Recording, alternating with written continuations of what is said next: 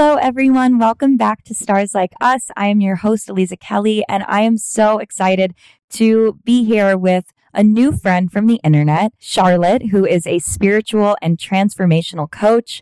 Charlotte is an Aries sun, Pisces moon, Virgo rising, and Charlotte is an activist and a speaker who is continuously asking how to live a life of service and longevity to overturn the status quo. In 2017, she created Get Free, a coaching practice and community where she helps people of color heal from oppression and create truly liberated lives.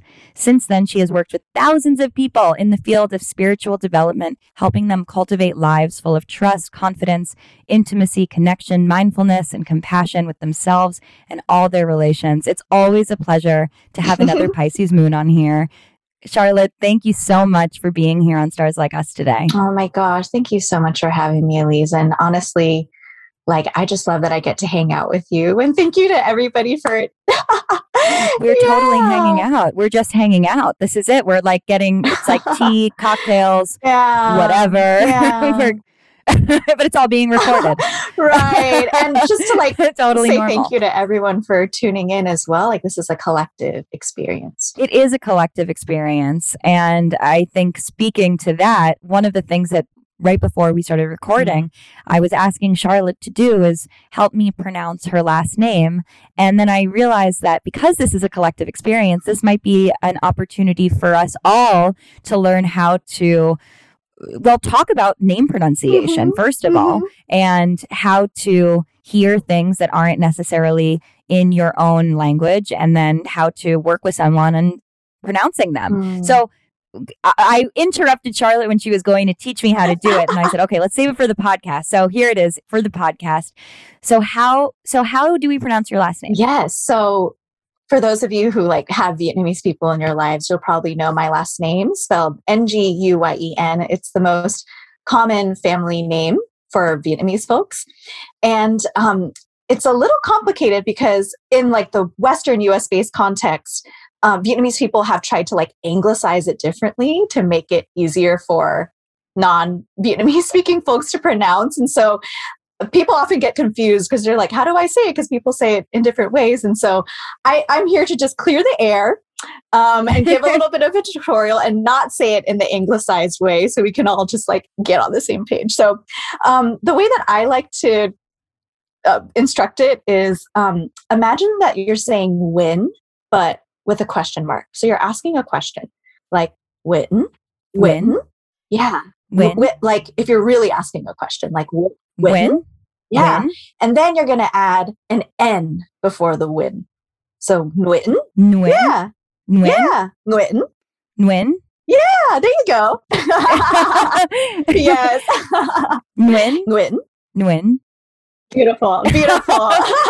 Thank you. I am so, in some of the exchanges that Charlotte and I have had on Instagram, Charlotte, I've been blown away by this wonderful person. And I'm sure all of our listeners will be as well if you're not already familiar with Charlotte and her work and her energy and just the content that she creates and produces. I mean, a little bit of a tangent here, but you just posted something on Instagram, which was your calendar and the color coding system that you use to hold yourself accountable to living the life that you want to live. And I was completely blown away by it. My Capricorn rising was just like, oh my God, this is an option. I didn't even realize this was a fucking option. So delighted on, just on a Capricornian level, but then also my Pisces soul, because you have color coded your rest, color coded your activism, color coded your work, color coded just to keep yourself visual, to see the visual balance in your life. But one of the other amazing things that you posted a few weeks ago was you learning Vietnamese. And you also then told me that you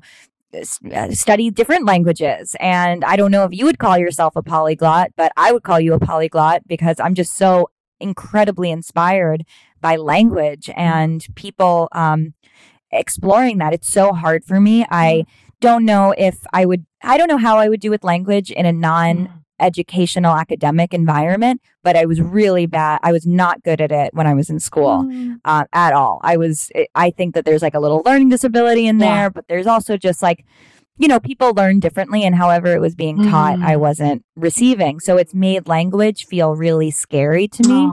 Yeah. Even though I know how I see its importance and I value its importance. Yeah. First of all, I'm just going to take a moment to like receive that, because I feel a little bit of imposter syndrome aggravating in me, just because I'm just simply like, I just really see myself as a simple woman who's doing her best to reclaim and to learn.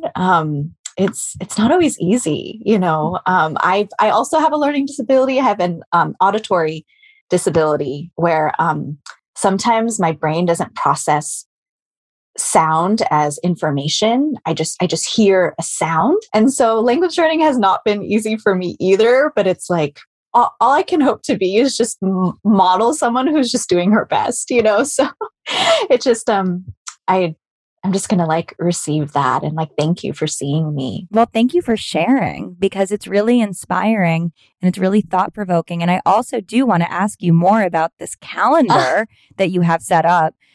For real, Can you share with our listeners a little bit about how you structure your calendar management? I was blown away by this. Yeah. So I should preface something you should know about me. I'm an Aries sun, Virgo moon.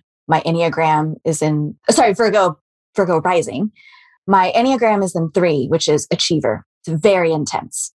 If left up to my own devices, I would spend all my time achieving, and not from a place of because I feel beholden to like some capitalist machine, but because for Enneagram 3s, for like Bodhisattva spirits like myself, our greatest fear is not living up to our potential. And for me, like if my purpose here is to help others get free, like the work never ends, right? And so for me, I have to have systems of accountability that keep me accountable to things besides my dharma and my purpose and my passion. And like that's really a lot of my karma and a lot of the soul curriculum that I'm here to work on is like in terms of my career and my purpose. I've known that I wanted to serve since I was like 14. It's like not really been an issue. A lot of where my suffering comes from is like relationships and like making friends and finding love and like a lot of karma around my family and like father wound, mother wound. And so I've often used my work in the world and my service and like fighting for justice as sort of an escape oftentimes, from some of the harder work of the heart, So what I created in a system that I've been using for years is I color code my calendar based on different priorities in my life. So anything on my calendar, and I wish we could screen share something, but I'll do my best to describe this. So anything on my calendar that you see in blue and green is work. Internal work, working on my business, and client work. So internal work counts as well? Yes. Yeah. Oh, no. Internal work meaning like finances, like internal business. I see. Okay. Yeah. Internal business. Yes. Anything that you see in blue and green is work. Anything you see in pink is self-care, rest, play. Yellow is social time. So if I have a date, I'll put it in yellow, friend date, social time, community time. Orange is anything around community organizing, volunteering.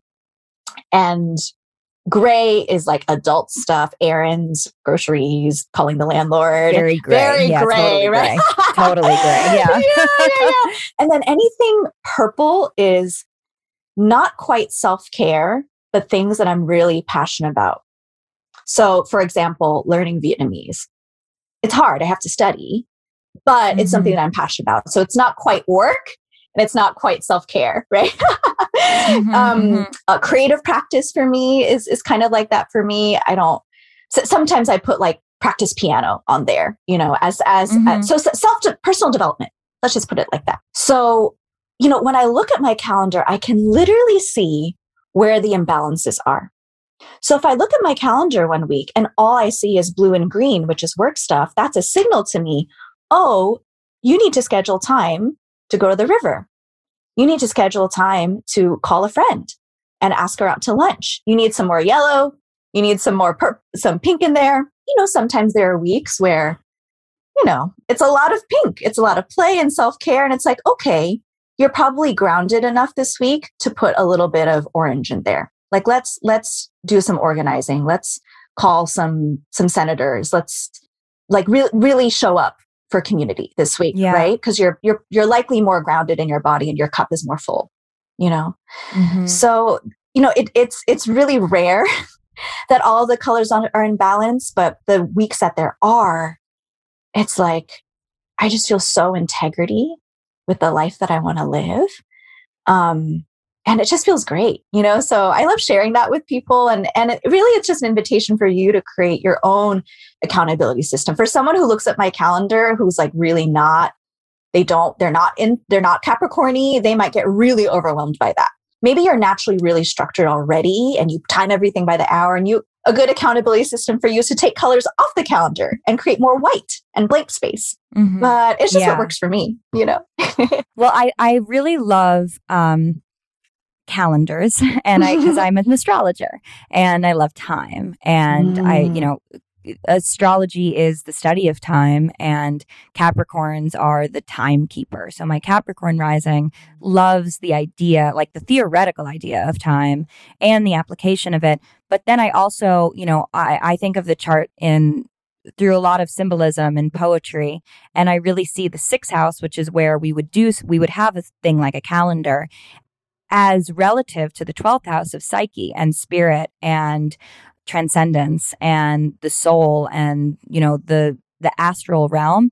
So it's this constant accountability, recognizing that our psychological well-being is going to be reflected in our calendar, and our calendar is also going to influence our psychological well-being. So we can't play around with it, like we need to be serious about how we are spending our time and how we are imagining time to show up in our lives, because that is the portal into the unseen. And all we have to see is the calendar. So that has its role is more important than just scheduling meetings. It is the physical manifestation of what is going on in our internal reality. Sure. And I feel like, my little Piscean self, I really attract a lot of like artist energy in my life, a lot of dreamers, and the thing that I keep seeing in myself and in others who sort of have this archetype is like, I have this dream, I have this vision, and like, I can't quite bring it out of the ether and into this plane. And it's like, well, what's your dream, right? Like, what's the goal that you're trying to make? I was working with a client and she was like, I've been wanting to build my website. And I'm like, okay, like, what's your system? And she like would literally just put work on website on the calendar. Mm-hmm. It's like, I know for me personally, if I put build website on the calendar, like it's never going to get done.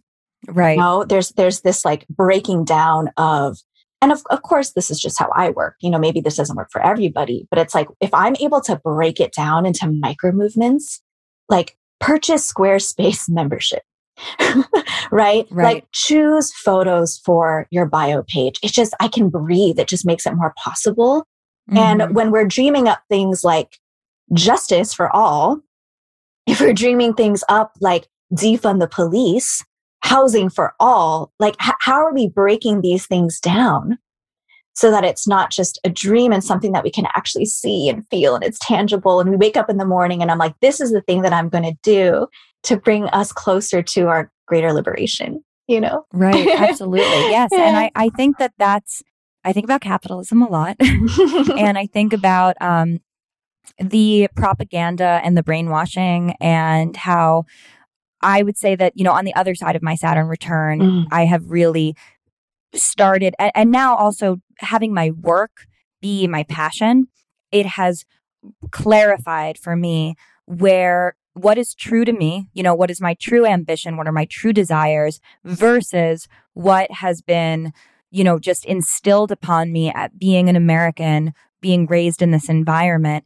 Both of my parents are artists, so it's not that they are, they weren't really the prototype of the man in that way, but just by going to school and like being in this world and seeing success look in different ways, shapes, and forms, recognizing how the system really is set up for you to work yourself to the point of complete burnout and exhaustion, And then what you aspire to is retirement, where you can finally relax and you can rest and all of your hard work pays off.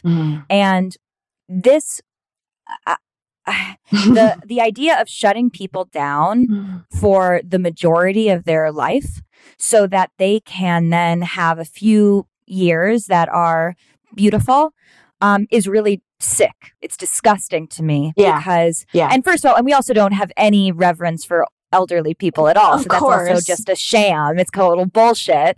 Because what ends up happening is that we just like say, oh, never mind, you can all die of a pandemic and we don't care. We have no collective responsibility for you because we don't see you as functional anymore because you don't work. But I think that something, I really appreciate talking about the calendar, talking about work, talking about integrating work into our life in a thoughtful way, because of course work is important. And of course, making money matters and having, feeling like you are, feeling the success and the accomplishment and achievement are beautiful, very human things to want to aspire to.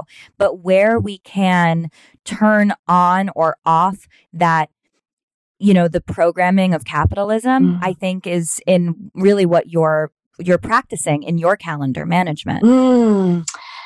There's something that I love hearing that, and something the word that kept coming up for me and hearing you speak was the word integrity, right? That can you look at your life and feel in integrity with your choices, right? That what you're saying, your desire for yourself and for the world, is it matching up with our actions? So I'll give an example. I'm in a place in my life where I'm actively calling in divine partnership. Oh my God, we have to do that. Yeah. So, right, when I look at my calendar and I'm saying that I'm calling in divine partnership, but I'm not seeing any yellow. I'm not seeing any effort to socialize, it's been weird with pandemic. And so a lot of times that just happens and it's being non-judgmental and equanimous about it. But it's this happened way before pandemic where, I would look at my calendar and there's no yellow. There's no attempt being made to actually go and create that for myself. And there wasn't a lot of pink, which means I wasn't cultivating the receptivity and the openness to let love in. And so when I look at that, I'm not going to be judgmental and be like, oh, you're such a bad person. You say you want these things and you're just so not disciplined. It's just information that lets me know, oh, okay, I'm not in integrity. And we're bound to fall out of integrity multiple times a day, but it's alignment just takes one choice, right? It takes one choice to be like, oh, okay, I was out of integrity this last week. Okay, cool. How can I come back to integrity next week and make time to go to the park and make time to go to that ecstatic dance event where I may find the love of my life, right? So I'm really interested in here, and this is something that I work with my clients on quite a bit, and something that comes up in my practice, which I'm sure also is reflected in yours, is the moral good or bad, right? And when something, and this is obviously when somebody asks about a transit or something astrologically, they're like, is it going to be bad? Is it going to be good? And it's just is, what are good and bad terms? I don't know. It just things are. And how do you practice not judging yourself for seeing that oh no, I haven't allocated any time. I'm not in integrity and it's been 2 weeks that I haven't been in integrity, or whatever language makes sense for you. How do you practice acknowledging that without being critical, cruel, or judgmental to yourself in that? Well, the first place I always love to start is recognizing that judgment, shame, negativity causes me pain. Right? I just really start there on a very physical, elemental place. And in my life, I've just noticed that the more that I judge myself, the longer it takes. It's just a matter of energy efficiency, right? Of course, I would love, there's the path of we ought to love ourselves, we're deserving and valuable, and regardless of what we do. Yes, there is that sort of philosophical aspect, but there's also, from a pure energy efficiency standpoint, the Virgo in me is coming out. It just doesn't work. the more we judge ourselves, the longer it takes. And I'm really grateful to have so much of my life been really informed by Buddhism and Buddhist wisdom. My father's side is Catholic, and my mom's side is Buddhist. And there's a really beautiful tale in Buddhism called the double arrow, which is really a parable about suffering and judgment. And so, like in life, we get hit by an arrow, right? Like suffering happens, pain happens, like we make mistakes or like heartbreak or something. And like, rather than us taking out the wound and caring for it and tending to it, we like shoot ourselves with another arrow. and the second arrow is what judgment and shame is. Right. And so you think about it in that context, it just like doesn't make sense, right? Why would you shoot yourself with another arrow when you could just take out the first arrow and tend to it? You know? And so, yeah, when there are places in my life where I feel out of integrity, when I don't feel like I've, honored my word to myself, or I fall out of commitment and discipline, I just see that as signification of something that needs love, like something that needs tending, something that needs acknowledgement, likely. Something that I have found as a really good practice for me for stepping away from judgment and shame for myself is humility. I found that to be because it really is, it offers a surrender to the situation, and it offers an awareness of like, okay, this isn't where my heart was, or this isn't what I wanted to be doing, or, I disappointed myself or someone else in my actions or in what I said or didn't say.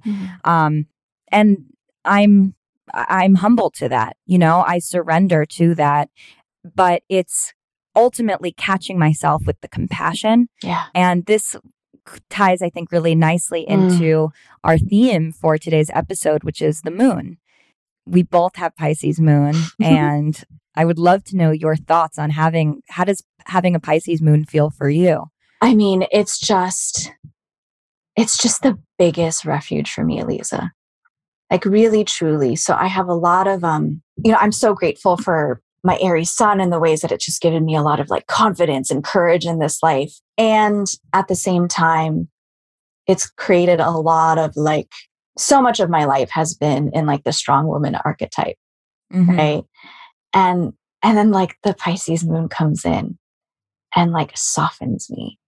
It puts out the fire in a way. It's like I can feel when I'm passionate about something and like the Aries is coming through, I can feel that underneath it is like this like compassion and heart teaming up through the ferociousness, through the like the protector, like don't fuck with my people, kind of energy, right? I can feel like my heart is still there, and I have a little bit of a ritual for myself every Friday after the work week is finished, where and I'm like leading and serving and like speaking and being very like outward facing, right? And so at the end of the week, I put on the bath, and like there's no bath bombs, no music, no petals, no candles, nothing. It's just me and the water, and I just sit there and I just let the water kind of like put out the fire a little bit, not forever, but just for now. I've always been really creative. I was a dancer at a very young age. I remember I was a part of the Boys and Girls Club when I was 7. And at the time there was a partnership that they were having with the LA City Ballet. And my very first like ballet class, my teacher was like, this child is like very strangely expressive. I was like dancing with all of my heart. 7 years old, right? And I mean, when I was 5, even though I didn't understand what was happening, I would just like cry at weddings because I just had this sense that something deep was happening. Like there's always this sense of depth there that I think my sweet little Pisces moon helps me access. So I love it. I'm so like when I think about things I'm devoted to, like I feel like I'm so thankful for that aspect of myself that like Piscean energy. I just feel like such a devotee to it, you know? Like really spoken like a true Pisces moon. Is that like, I am humbled by the Pisces, the energy of Pisces. I am a big fan. No, but I feel the same way. I mean, I'm also a Leo sun.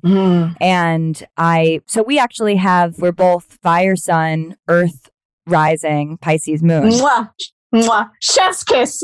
This is, I think, the reason that I had to become an astrologer is because I was reading, when you grow up and you're an Aries or you're a Leo, like you get a lot of feedback on that, like people are like, oh, you're so bad. And like, there was a lot of me that is that. And like, there's a lot of me that's bad.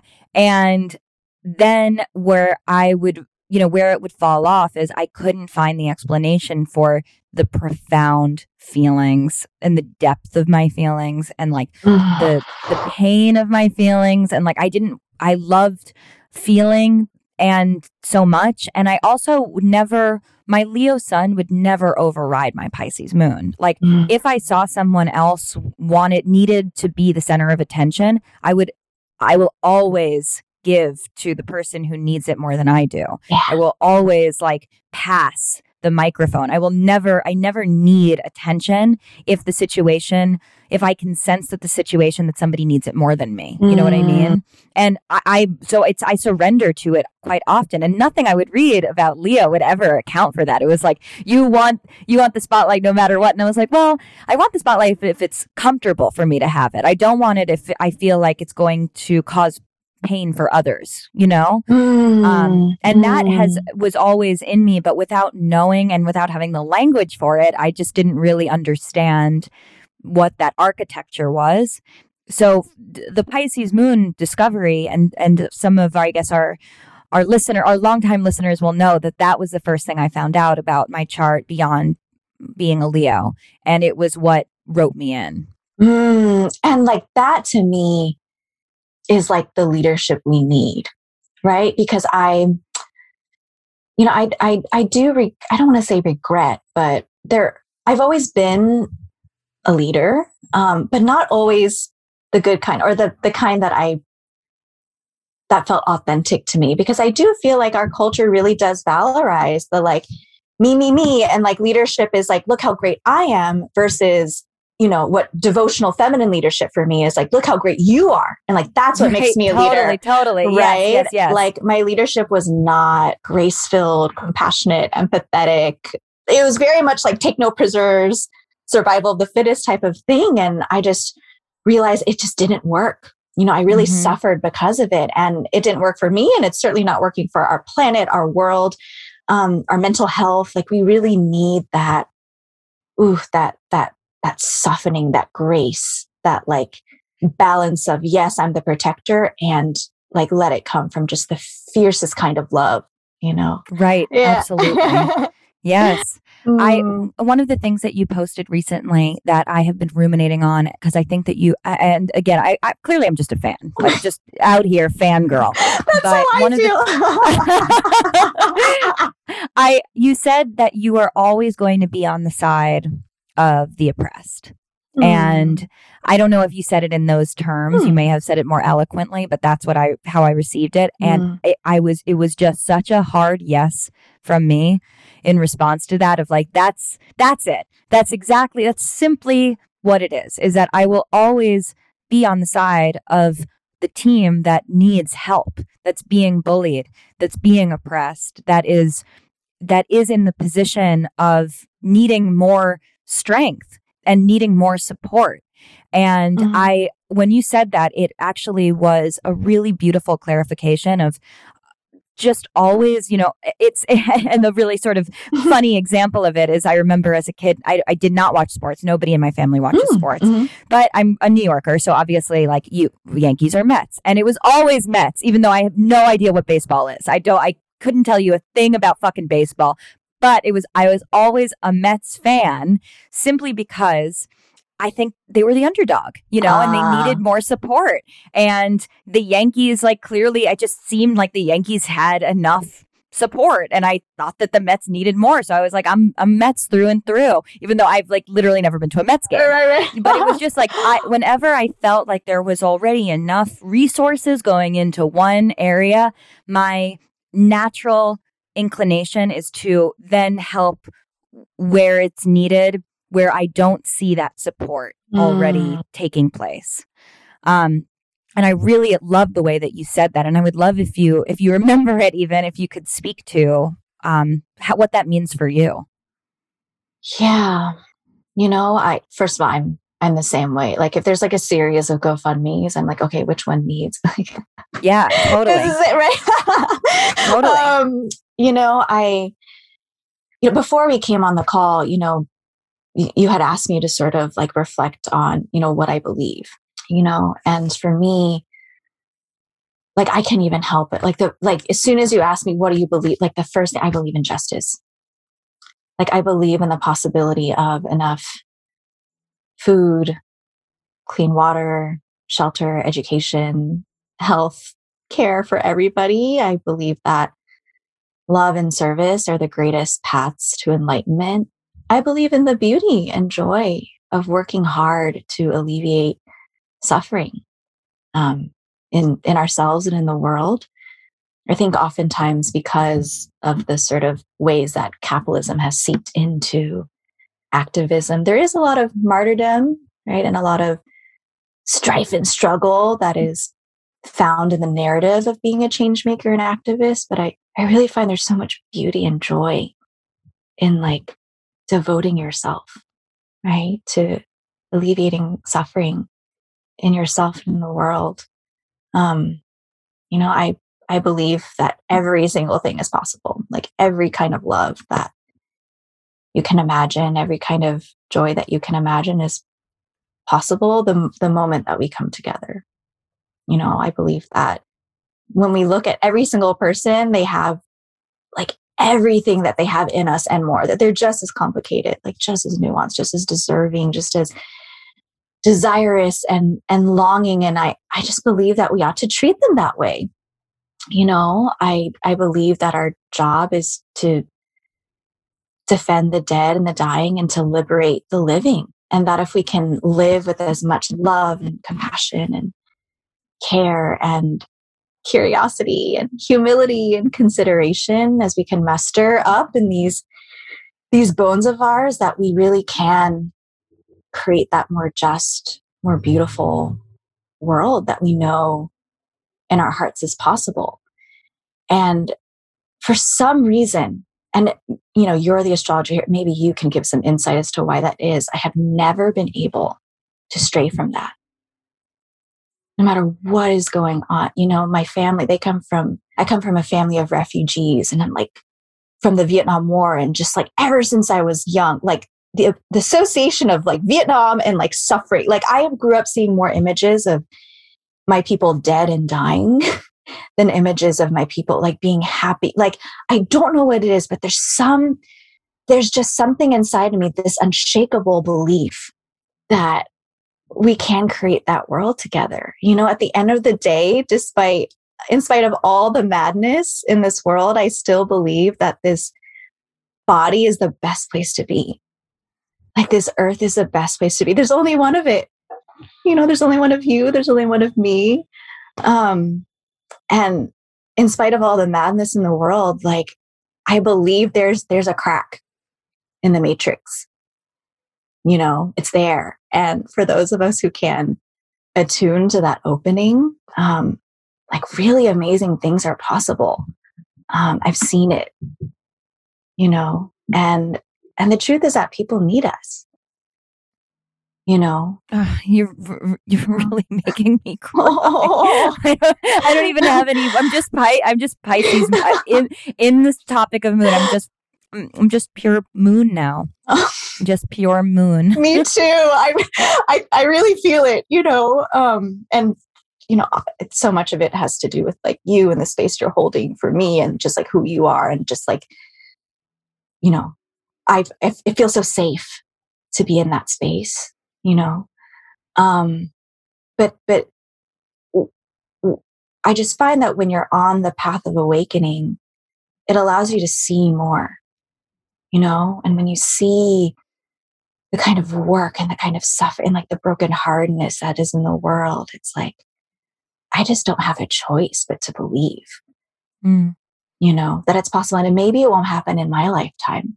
You know, the work of justice didn't begin with me and it's not going to end with me, right? I'm just the humility of just like, I just have one part to play in the grand tapestry, right? That is justice, that is freedom, that is liberation for all, you know. But I do believe there is so much freedom that can come from accepting that role, you know. Why do you think, huge, gigantic question. Oh boy. FYI. Why do you think that humans oppress each other? Why does this species, I was actually just, you know, Pisces mooning, musing about this. I was playing with my dog, who was perfect. And she is so alive. Like, you know, she's so alive. She's such a soul. She is such a personality. She has thoughts and feelings and moods, and they change with the weather and they change with what's happening. And she is so sentient. And even having a dog feels so complicated to me because I feel like the relationship, like it does feel symbiotic. I do feel like we are, you know, like we do need each other. I don't feel like I impose upon her. But even the idea of having domestic animals feels weird to me, as like, it's like, why am I doing this as a human being?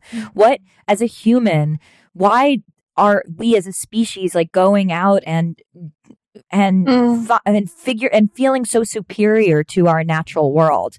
So I don't know if you have, I'm sure you've thought about this question, and it's a massive question, so please don't feel any obligation to answer it right now. But I would just be curious if anything comes up for you on that topic of why humans do the things they do. Right. I mean, I don't know, Lisa. You know, if I had to guess, if I had to guess, my guess is that it would probably have to do with something around not being in our bodies.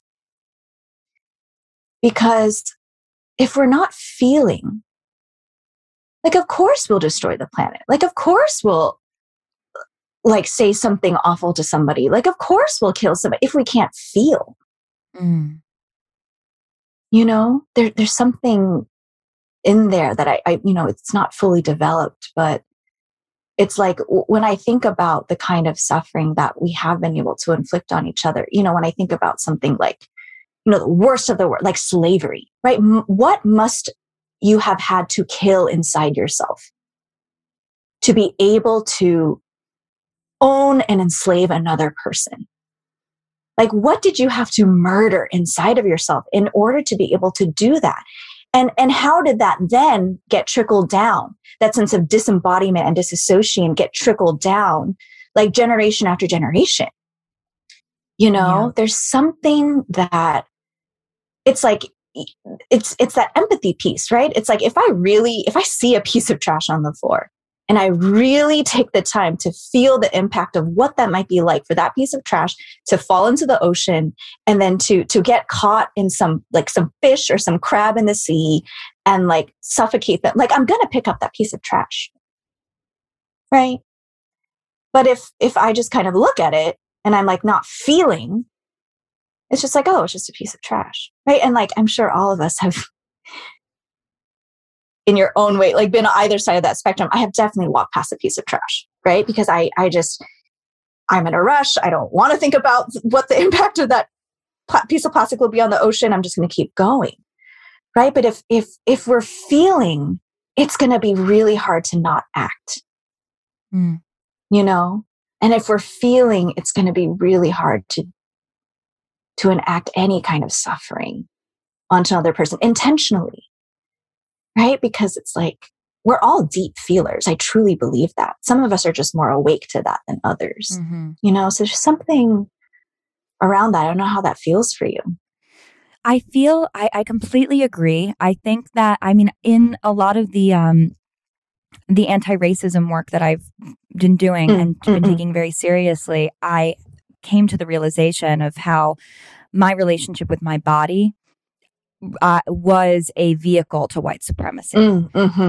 My relationship with food and my body is very complicated. Of course. But on one level, it's also an embodiment of the standards of white supremacy, and me condemning my body and judging and shaming and hating it for, the majority of my life has been an extension of me practicing white supremacy on myself, right? Yeah. So making that connection of like, if I'm really going to embody this work, I also need to start loving my body, and I have to start practicing that, even if it's not organic at first, because I have to overcome that in order for me to also in my body be able to hold new realities and new compassion and deeper activism and deeper support for communities that don't look like me, So I needed to first get right with me in order for me, and it's not like it's done, but it's the practice of getting right with me in order for me to be able to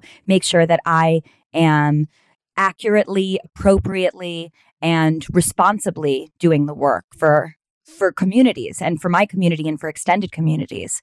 I think that in a lot of ways, humans are just really afraid of dying. And it seems like, for humans to also inflict violence on each other, death on each other, it would seem like we are, we don't care about death and dying. But I think that at the end of the day, exactly what you're saying is that we do disassociate, we do disconnect, we aren't present, we aren't embodied generation after generation, because it requires us to acknowledge our mortality to do that. And to just like kill willy-nilly, to just inflict suffering is a way for us to feel like, oh, this isn't so bad, or I have control, I have agency over this. That's just what came to mind as you were speaking just now. Sure. And I love that, and not love that, but I resonate with that, and fear of death, and perhaps fear of the truth as well. Because if the fear is like, I'm scared of dying, right? And then we go on and inflict pain on others, like we are dead, right? Versus like, okay, I'm scared of dying. I'm going to go into that. Then my fear of death can actually be used as a teacher for how I can live my life better, right? Like the truth is our only true security, right? And I see this a lot in my life, and I'm really working this right now in terms of what I shared earlier around finding partnership, right? It's like, okay, my fear is getting my heart broken. My fear is being alone and abandoned and neglected. So I'm going to block out love and like not go on a date on this person. It's like, wait, but if I block love out, I am for sure going to be alone and abandoned and like die alone, right? It's like my true security is often not what I think it is. If that's the thing, right? If like security is what I'm looking for, if safety is what I'm looking for, that's not the thing that's going to get me there. It's often through, not around. Right. So, and I think that same model, because, in astrology, it's microcosm, macrocosm. Yes. That same model can be applied on this larger scale of sort of like life and death and living within those and thinking about those concepts, then in order to be alive, you need to be able to recognize that you're going to die. But if you can't recognize that you're going to die, and hopefully a beautiful death in your old age that's safe and healthy and, surrounded by the memories of a beautiful life lived, then you're not going to be alive, And that, I think, is the shutting off, I'm so afraid of the end that I'm going to deny myself even being present enough to be here, because the idea of this not being forever is frightening. And like, we can allow that to be a statement and still celebrate being alive and recognize death. Right. Like, we can sort of, like, those multiple things could be true without us needing to turn ourselves off completely in order to prepare for being turned off as an animated person in the way we know how to be alive. Sure, sure. And I can hear it, right? That it's like, okay, if my fear is this, if my fear is death, if my fear is like finding love, it's like oftentimes I find the framing of like facing your fears is really far away from people. It's really, especially if your sort of natural constitution isn't like courageous, right? It's hard. And so for me, I'm actually not about like overcoming your fears, overcoming your shadow. I'm just a big fan of integrating it. Mm-hmm. Me too.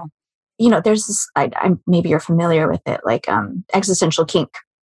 It's this idea, right? Yes. Of like whatever it is that you're scared of, it's like, okay, make it, can you make it your friend? Can you befriend it? Can you actually use it as a way of accessing pleasure? And so, oftentimes when I'm working with clients and they're like, this is the thing that I'm scared of. This is the thing that I'm afraid of. And I ask them, okay, what are the symptoms? And they're like, oh, well, my face is getting a little bit flushed. Like my heart is beating fast. My palms are sweaty.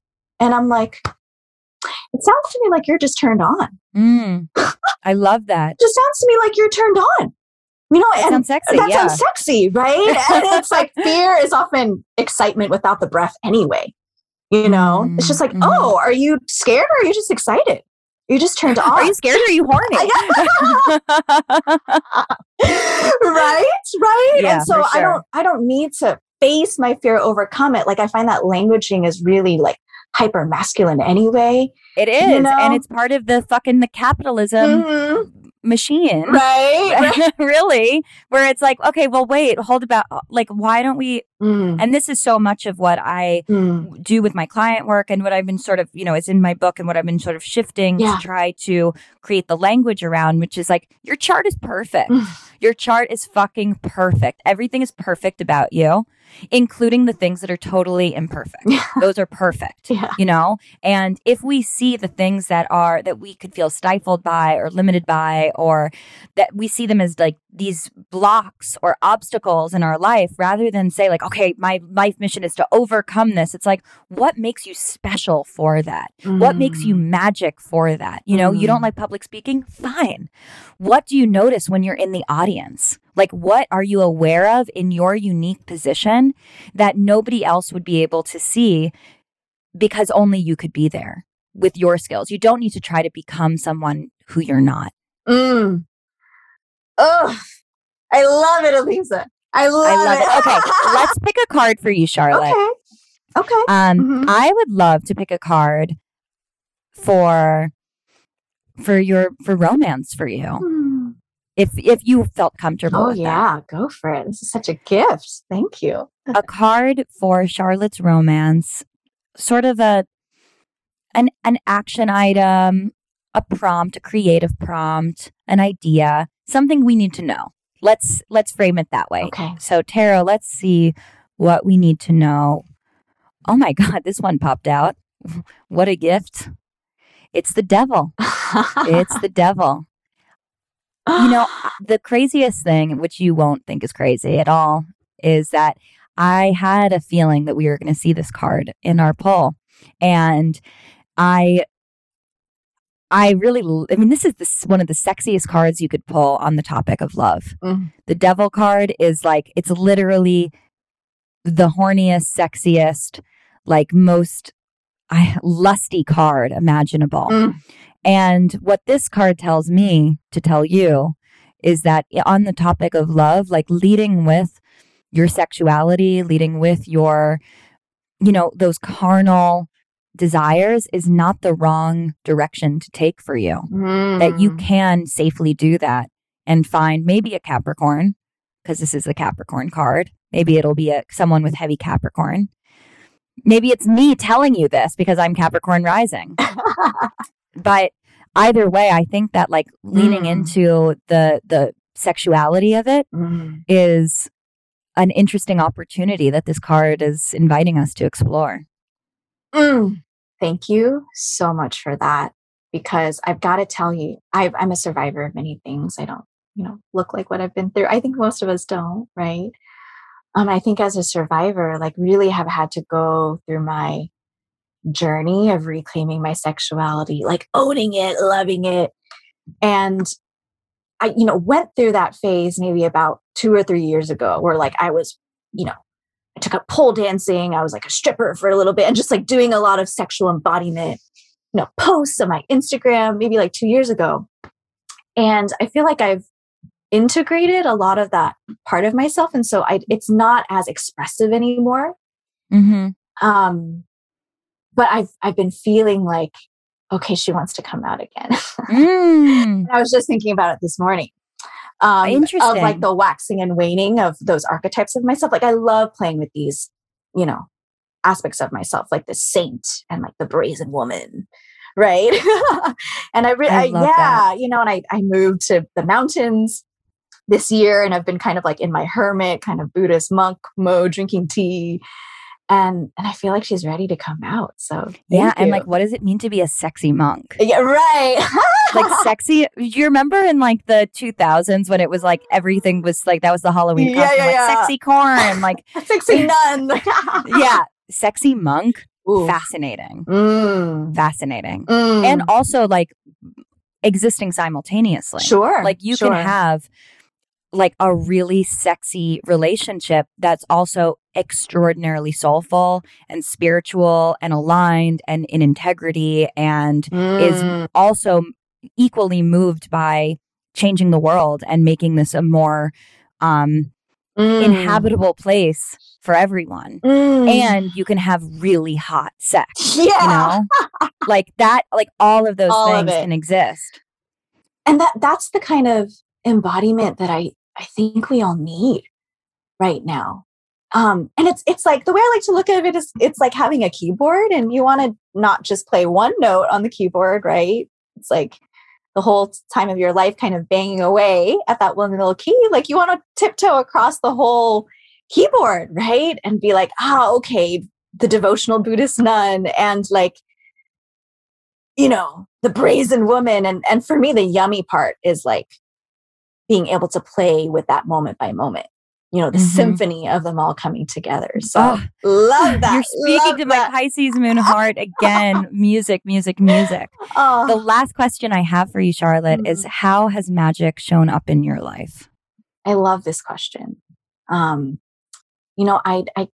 mentioned before I came from a Buddhist family. And so their approach to spirituality has always been very like, meditation, direct experience is the path to enlightenment. And so, using other like astrology and tarot, like it took me some time, to really invite that into my spiritual practice. And so I think I first started to understand magic on this very basic elemental plane and understanding that magic lives within the body. Spring Washam, she's a beautiful Black Buddhist teacher. She wrote a book called The Fierce Heart, and she talks about the body and like she calls the body the tree of life and all the incredible wonders that are in the body and how the body is this like storehouse of all this wisdom and DNA and like everything you've ever learned, like the cosmos is in the body. And this show is called Stars Like Us. And, someone once sent me this beautiful image of a star, this huge star. And they were like, oh, Charlotte, I found this really beautiful picture of you, right? And I was like, wow, it's so true. It was one of those close-ups with the Hubble. And I was, cool. Yeah, I was like, wow, look at that star. And then I wrote back, no, it's a picture of all of us. That's, oh my God, stop. Right, it's science. It's true. It's our bodies, our elements. That's why being with the earth often reminds us of that deeper truth. The water, the air, are mostly made up of water. If we were to ask literally a quantum physicist, they were to look at this body, what would they find? Like moving particles, like a form that appears and then at an unknown time disappears, right? Like a star. Isn't that fascinating? Like we appear in this format and we experience it in this reality. And then at an unknown time, it all goes back to the earth itself, just like a star. And for me, when I was a little girl, I often visited my family's village in Vietnam, southern Vietnam.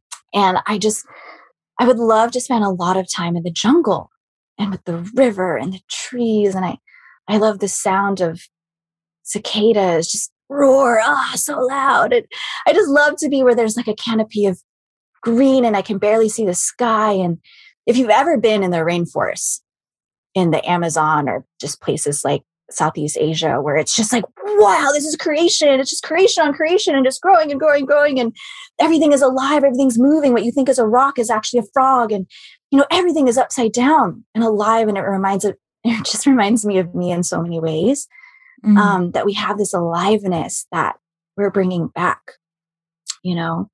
So magic shows up for me when I open my heart and come back to my body and just let everything in. Because the body for me releases a deeper logic of the spirit. It's like right outside my window is like a breeze moving through the tree outside my door, and if it's like slowing down, that allows me to hear the language of what it's trying to teach me, and I think often we don't listen long enough or deep enough to hear the magic. I might listen and say, oh, well, I don't hear anything, so we're just leaving. Like, it's not real, right? And we just go on to the next thing. And often just as we're leaving, that's when the teacher is starting to speak. So yeah, that's how magic shows up for me in the trees and the little whispers. You are so fucking magic. Oh. You are the embodiment of magic. So that actually all checks out, comes full circle. There it is. That's so sweet, Elise. Because to be honest, I often, my gift is in like working with this plane. It's like that bodhisattva energy of, okay, you came to earth to alleviate suffering. And so a lot of my work is on this plane. And so I have so many friends in my life who really, they can tap into other realms and talk to beings. And so, I often, from a sort of ungrounded part of me, get a little jealous, but then, I remember, okay, the magic is here. The magic is here, and all the things that are dancing inside of our bodies and the earth speaking to me. And hearing that coming from you is really, it really pleases my heart, and it helps me feel seen. So thank you. Well, I really thank you. Thank you so much for your time today, for your magic, for your wisdom, for your insight, for your poetry. This has been such a true joy to connect with you. You're a very special person, and it is such an honor to have you on this podcast. And I would love, and I know all of our listeners would love to know where they can follow you and how they can continue to support and engage with your work. Oh, Eliza, thank you so much for you and just how you're creating a platform for people to be seen and heard, and particularly people who don't often get to be seen and heard. I see you, and the work you're doing with and on and for yourself is just creating ripples, so please know that. You've got to stop it. Yeah. Lose my mind. Oh, Lisa, I really see you as kindred, and can't wait to see where the path takes us, as friends. Likewise. Right? But yes, to answer your question, I would love to stay connected and be in community. Whether it's online, you can find me on my website, www.getfreewithcharlotte.com, or on Instagram at Lotus in a Sea of Fire. I also have a monthly newsletter where I share a lot about this work around freedom and embodiment and collective healing and just what it means to be a human at this moment in time. So I just welcome you to join me there if that calls to you. And just wishing everyone a beautiful rest of your year. May this eclipse season serve you well. And just hopefully we'll be hearing from all of you or connecting with you all somehow. Thank you so much.